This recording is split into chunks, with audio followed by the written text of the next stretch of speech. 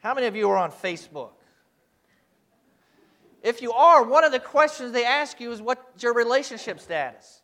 I never quite understood why they did that. Why do they need so much information? Why does everyone else need to know? I thought these were supposed to be your friends. If they're your friends, don't they know what your relationship status is?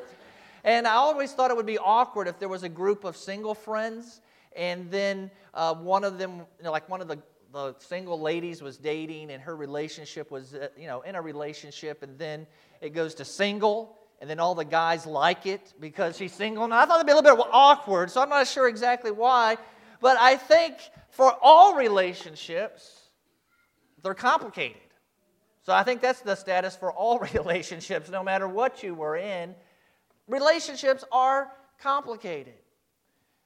And the words we're going to hear Jesus speak today, he tells us how to live in relationships with one another.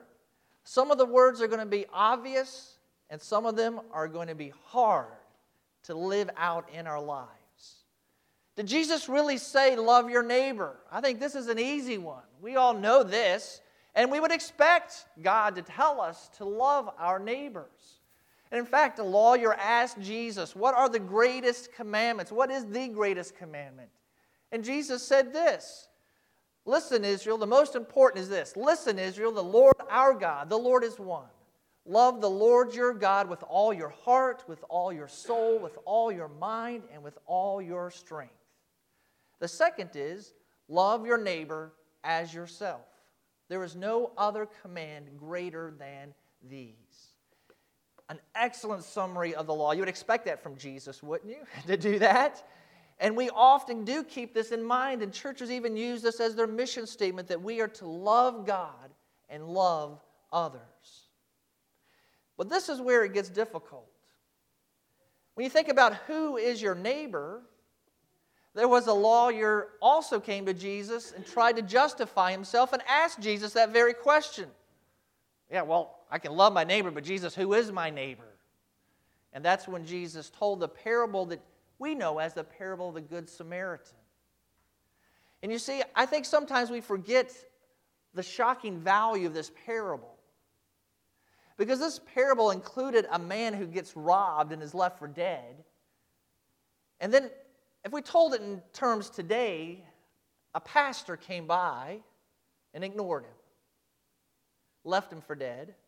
A deacon came by, left him for dead. It was an Islamic extremist who came by and had mercy on him and had compassion on him and made sure that he was well and took him to an inn. You see, we forget that the Samaritan was hated by the Jews. So you insert your biggest enemy into that. The parable of the good, fill in the blank, maybe even with a personal name, I hope not, someone you just despise, or a group of people that you just look down upon. That's the one who showed mercy to someone who was in need. And the man had the means to meet that need. And Jesus even asked the lawyer at the end of the parable, which one was a neighbor to this man? This guy was smart. He could figure it out. He said, the one who had mercy on him. And Jesus said, you go and do likewise.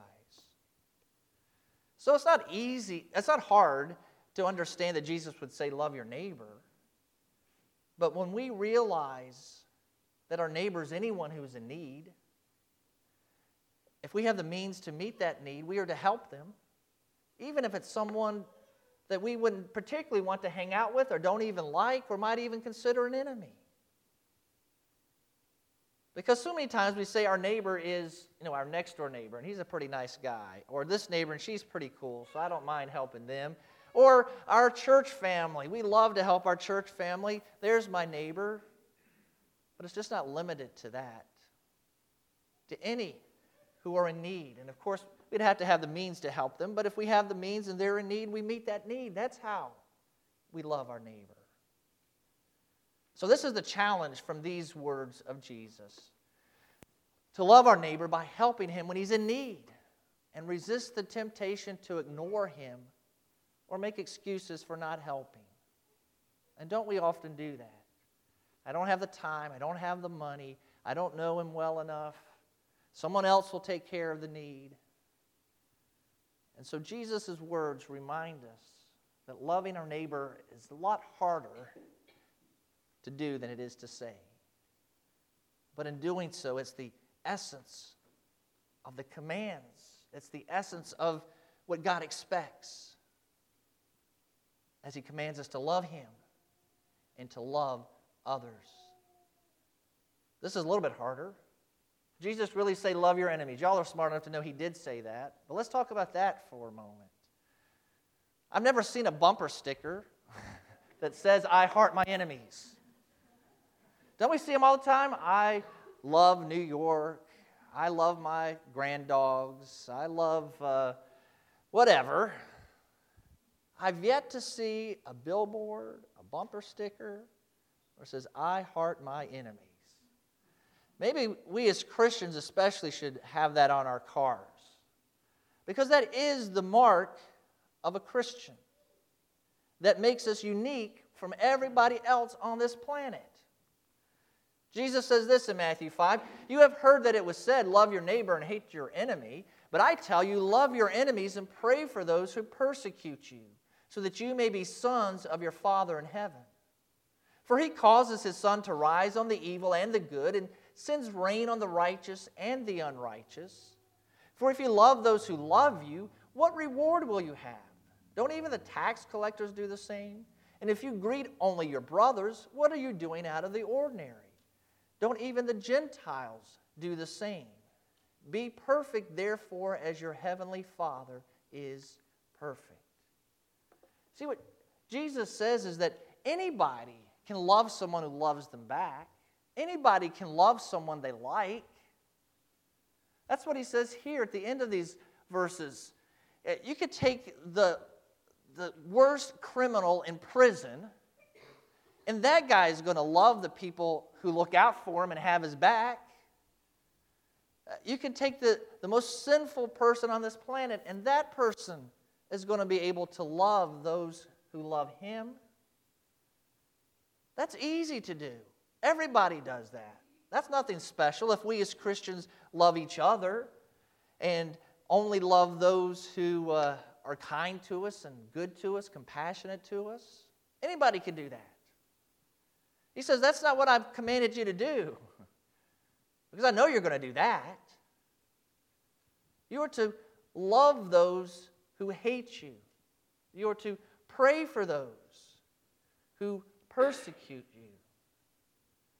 That's Christian love, which is completely different and so much deeper than the love of the world. That's the love that Jesus had, because remember, Paul tells us that Jesus died for us when? Not when we were His sheep, His children, His friends, His brothers. He died for us when we were His enemies.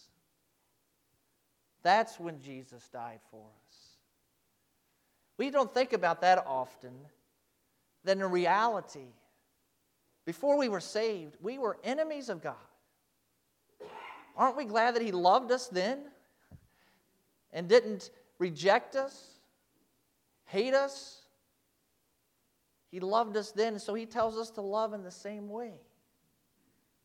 To love those who hurt us, who persecute us, who hate us. Now again, this is hard for Christians because lots of times we say, well, I love everybody. Now and we're kind of genuine in that. I kind of said it flippantly, but I didn't really mean to say it that way. But we do kind of believe that. You try to think, well, who's my enemy? I don't really hate anybody. There's no one that I would, be excited to see them fail or get hurt. Or genuinely, Christians often really don't have any hatred and animosity toward a particular person. That's good. I'm glad that's the case. But often, too, the reason we don't is because the only people we know are other Christians. So that's why it's easy to love them and not have hatred and animosity towards them.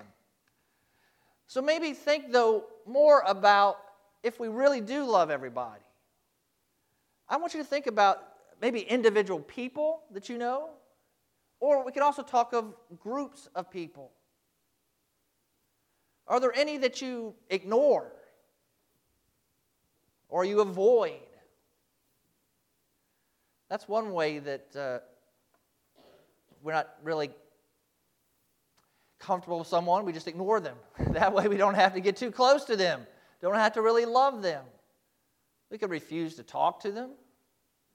When their name comes up in a conversation, we're always telling people how bad they are. If they were in need, we let someone else help them.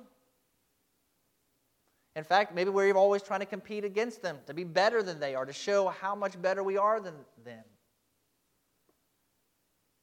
Or what if something happens and you secretly find yourself saying, well, they deserve that. I'm kind of glad that's happened to them. Or if something good happens to them, you say, why did God let that happen to them? Does He know they don't deserve that? If you've got friends like this, who needs enemies? This is how you treat people you call friends. I'm just trying to help you to expand what you think of as an enemy. Because I think sometimes we think of enemy and we're thinking of someone we want to go into combat against. Or we think in big groups, we think of a big country or an enemy that hates the United States, and that's our enemy. And, how am I going to love North Korea? Okay, I'm supposed to love that country, so we really can't love them. Maybe we pray for its people. But, it's not really affecting our lives. It's not really challenging us to really do what Jesus says, to love our enemies. So that's why I'm trying to challenge you to think more broadly. Maybe of brothers or sisters that you would say, hey, I love them, but then maybe you treat them in one of these ways. Are you really loving them? You're treating them like an enemy when you love them in that way. And that's where the challenge is in these words.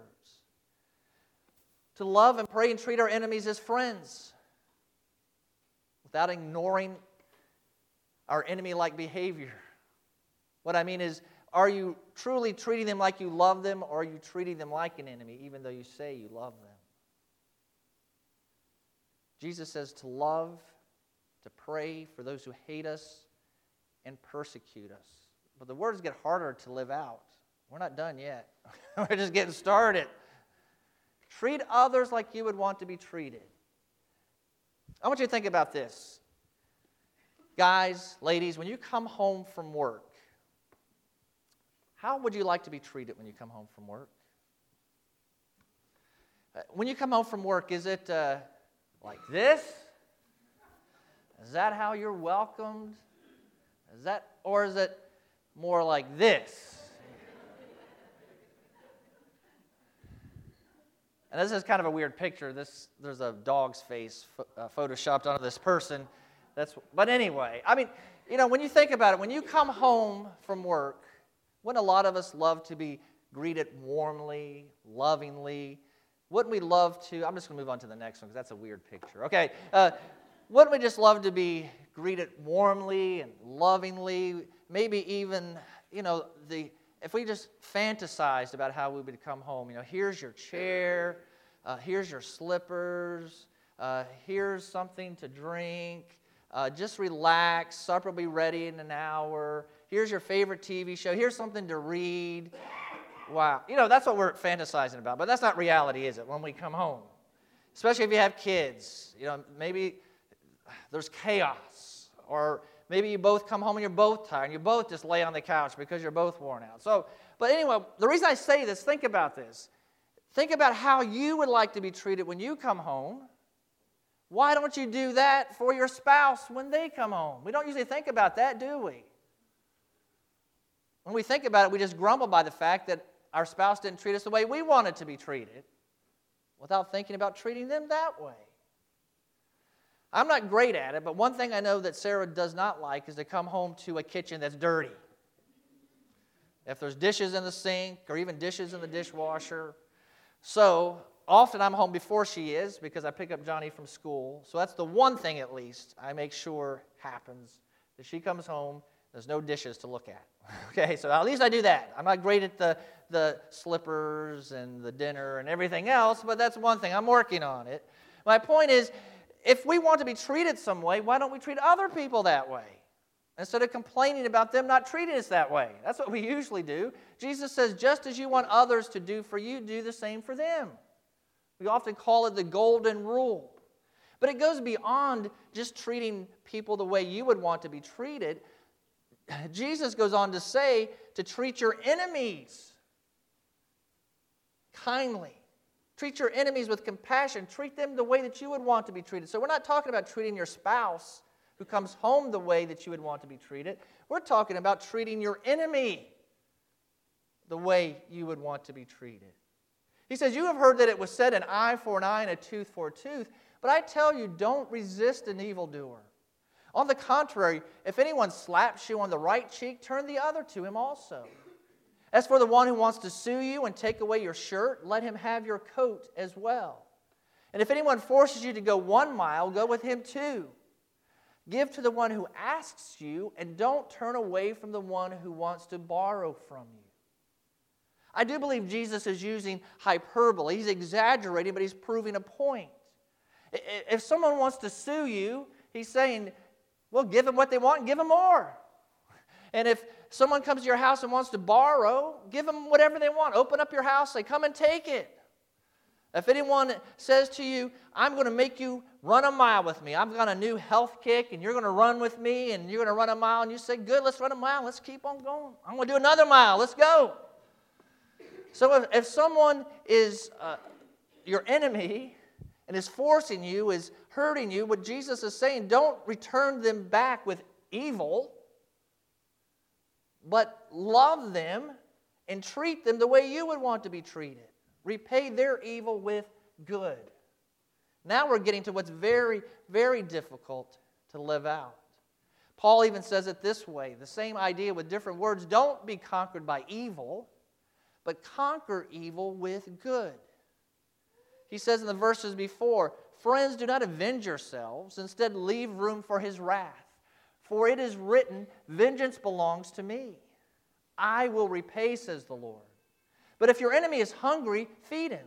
If he is thirsty, give him something to drink. For in so doing, you will be heaping fiery coals on his head.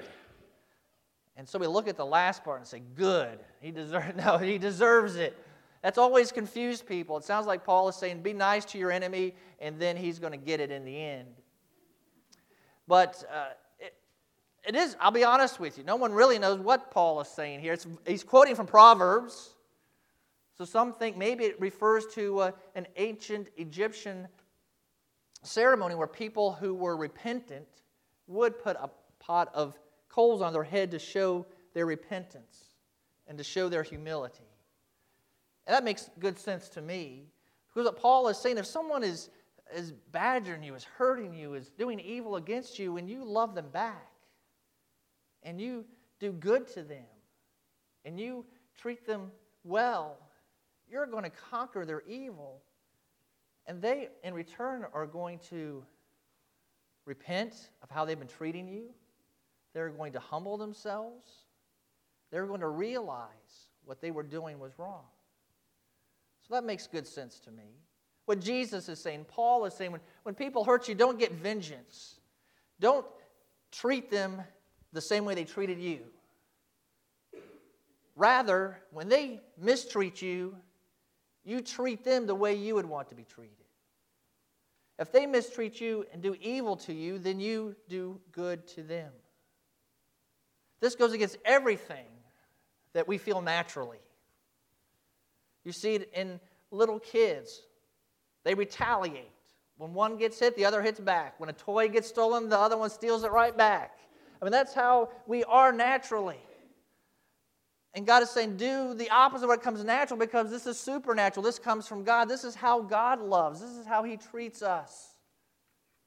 To repay evil with good. And so this is the challenge. The challenge is to resist the temptation to treat people differently based on how they treat us. That's how we normally live our lives. In a relationship, if someone treats us well, we're kind to them. We're compassionate. When someone mistreats us, we mistreat them back, or we just simply ignore them and cut them out of our life. And Jesus says, no. You treat them the way you would want to be treated. And when they hit you with evil, you hit them back with good. Very difficult to live out. But the last one maybe is even the hardest. Did Jesus really say to forgive others 490 times? I want you to look at this headline. I'm going to read you this satirical article. Remember, this is satire. Woman finally off the hook for forgiving her husband as he leaves socks on the floor for the 491st time. Okay, listen to this. Local woman Christy Larson is a careful student of God's Word. She especially likes Jesus' emphasis on forgiveness, such as when the Messiah instructed Peter to forgive people 70 times 7.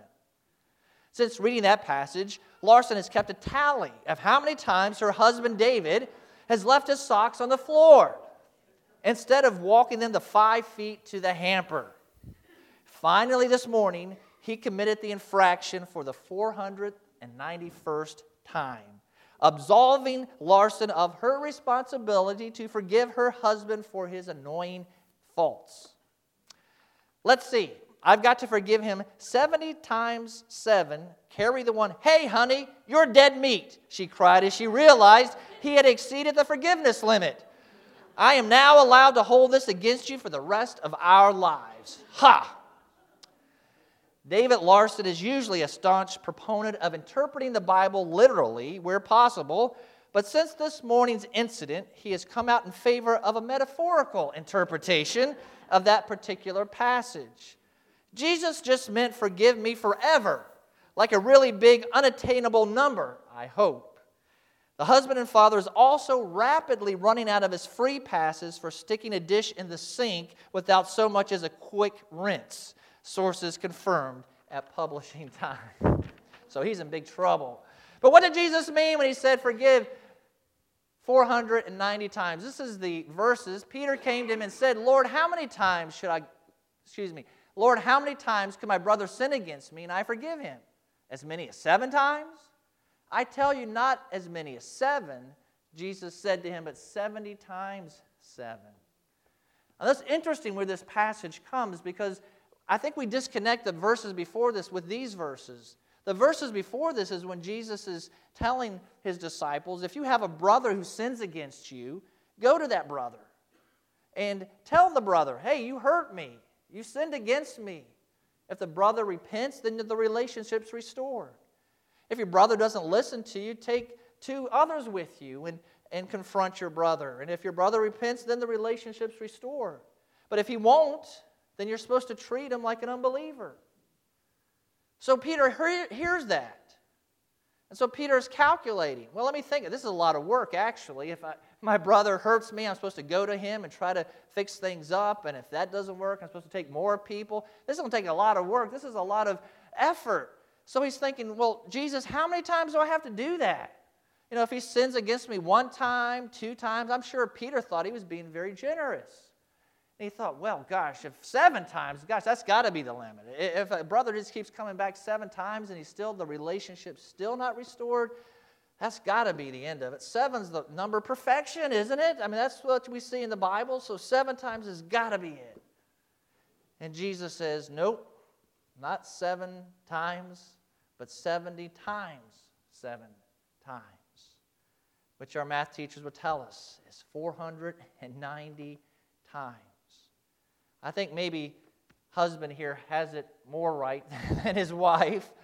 Jesus is saying, really, an unlimited number of times. Every time your brother sins against you, you forgive him. If it's 1 time, 7 times, 50 times, again, we would hope 490 would never happen, but obviously in this household it did. Okay, so that's what it's supposed to be. And then Jesus tells this parable to explain it exactly what he's saying.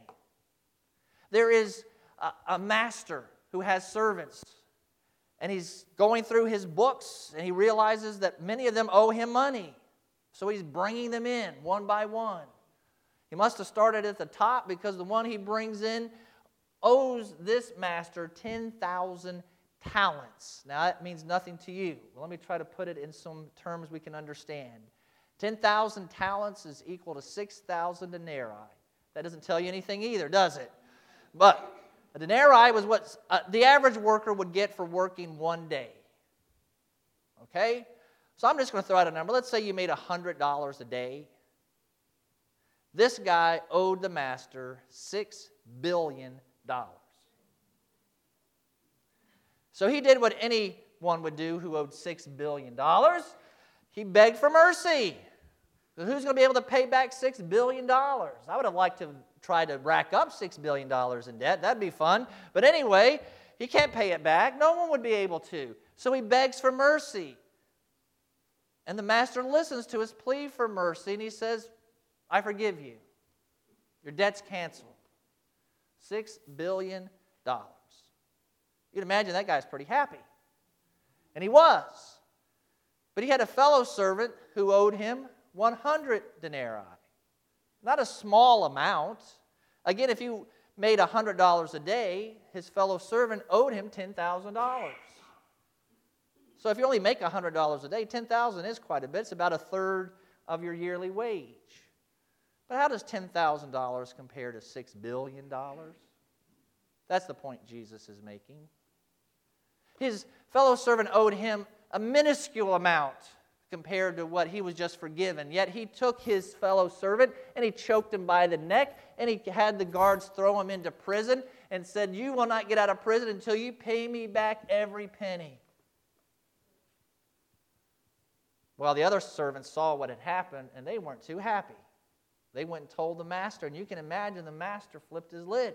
He was not happy with this servant. He brought him in and said, how could you not forgive your brother when I had forgiven you everything? So he took that servant and he said to the guards, throw him into prison until he pays it all back. So you can imagine he spent his life in prison. And then Jesus says that's what the Father is going to do to you if you don't forgive your brother from your heart. Some harsh words, but Jesus is making a very obvious point. How much of our sin has God forgiven us? All of it. All of it. I don't know how you'd put a monetary value on it. If you did, I'm probably far past $6 billion. How can you put value on disobedience and evil against a holy God? Yet in His love, He's forgiven all of it. So how can we go around and not forgive our brothers, our sisters? How can we not forgive people when they hurt us or sin against us when God has forgiven everything? Again, think about God is holy. So any sin against Him is a huge deal. So think of all of the sin that I personally have committed, which is all a big, huge deal against Him. Again, comparison to what one of you or someone near me does to me, there's no comparison. So I should forgive. And as we learn from Peter's question, every time. Now when you think about that, that is very, very difficult to do. And I know you're already trying to think of ways to get out of it. You're already thinking of ways that it doesn't seem fair, that doesn't make sense. But this is what God's called us to do. This is the bar that He has set. Now, I will say this, not to temper what Jesus has said, but we do have to remember about forgiveness. The goal of it is to restore a relationship. Anytime there's sin in a relationship, the relationship's broken. That happens with us and God. Even those of us who are Christians and we're saved and heaven is our home, when we sin, our relationship with God's broken. Even as Christians, even as heaven-bound Christians. That's why we're commanded with God to confess our sin every day and to repent of it, so He will forgive us and restore the relationship. So when you hurt me or I hurt you and a relationship's broken, it's going to stay broken until, if I've hurt you, I go to you and I say, I'm sorry. I repent. I tell you what I have done, that it was wrong. And when I've done that, your godly response is to forgive me. And our relationship is restored. Now sometimes you want to forgive someone, but they won't come to you and say, I'm sorry. They're not going to come to you and repent. Well, that relationship is not going to be restored. It can't be restored unless someone comes in repentance and confession and then they receive forgiveness. And so sometimes we talk about forgiving someone who has hurt us who's never going to come and ask for forgiveness or say they're sorry. What we can do to help ourselves is we can let go of the hate. We can let go of the hurt as we trust in God. But that relationship's not restored. And until they come in repentance, it never will be. But certainly, it can help us. Because we can let go of what we're holding on to that's causing us hurt. We can let it go. And there can be repentance. And if they come in repentance, there can be restoration. And this is the last thing about forgiveness, because sometimes we have the unbiblical idea of forgive and forget. It's impossible to forget. You cannot forgive and forget. And that's not what God is calling us to do. When you forgive and forget, what that implies to me is that you say, I forgive you, and I erase the memory from my mind that you ever hurt me. Well, you can't do that. That memory's still there. And in fact, there still can be consequences, even though there's forgiveness. So again, sometimes we have the misconception that forgiveness means, well, you hurt me, I forgive you, now there's no consequences for what you did. God doesn't forgive us that way. He forgives us this way in the sense that there's no eternal consequences for our sin because He does not hold it against us. He's paid for it all. But every time we sin, there are consequences, even though God's forgiven us. And so we can forgive someone and be genuine, and a relationship can be restored, but maybe because of how they hurt us, our relationship's different. And maybe because of the way they've hurt us, the trust hasn't been built back yet. And so the relationship's not the same. But there's genuine forgiveness. It's been restored. And so the challenge of forgiving people is to truly forgive them, even when they continually sin against us, without becoming a doormat. And that's always our fear, that if someone comes and sins against us and we forgive them, they'll do it again. And we'll forgive and they'll do it again, and they'll do it again, and they'll do it again. And we'll just keep getting hurt and hurt and hurt. Well, that's why I say when people come in repentance and confession, we do forgive them, but the circumstances may mean that there's consequences, that a relationship is different, but it is restored. So I hope you're hearing me, what I'm saying, because I'm not trying to water down what Jesus said. Jesus did say to forgive because He's forgiven us and to forgive every time. But it's not forgive and forget. It's forgive, restore the relationship, rework the parameters so that you're not hurt again. But then if you are, and they come in repentance, you forgive. And then reset the parameters again. Dole out the consequences. Change what needs to be changed so that you're not hurt again. So I hope you hear what I'm saying. As I've said in all these messages about Jesus' words, there are difficult words, challenging words, but there's also words of comfort. And these are the words of comfort. What have we looked at? Jesus said, love your neighbors, and even love your neighbors when they seem like they're not the ones that you want to love. And He said to love your enemies, and they certainly are the ones you don't want to love because of the way they treat you. But when they treat you with evil, you treat them back with kindness. And then when someone hurts you, you forgive them. Our relationships with all of these commandments is very difficult to do. But this is the comfort. When you do that, that's how people will treat you. So do imagine if we lived in a church, certainly imagine a world where people obeyed these commands. Can you imagine the transformation of this world? If we truly treated people the way we wanted to be treated, if we truly loved our enemies and prayed for them and had love and compassion for them, if we truly returned evil with good, if we truly, honestly, genuinely, from our heart, as Jesus commands, forgave people when they hurt us, If I did that, you would more likely be able to want to do it to me, and vice versa. And if we all started doing it, it would change the world. And that's what Jesus wants us to do in our relationships, to have godly ones, Christ-like ones, because this is how He has treated us. Again, think about it. He has forgiven all of our sins. He has not treated us the way that we deserve to be treated, but He has treated us in a loving and kind way. He loved us and died for us when we were His enemies. And He loves us in a way that we can't even comprehend. So we must go and do likewise. Jesus, my prayer this morning is not for you to help us to understand your words, because they're easy to read and easy to understand. I pray that you would help us to do the difficult work of obeying them. And I pray that you would even bring to mind right now at least one person in our lives that we need to treat differently because of your commands this morning.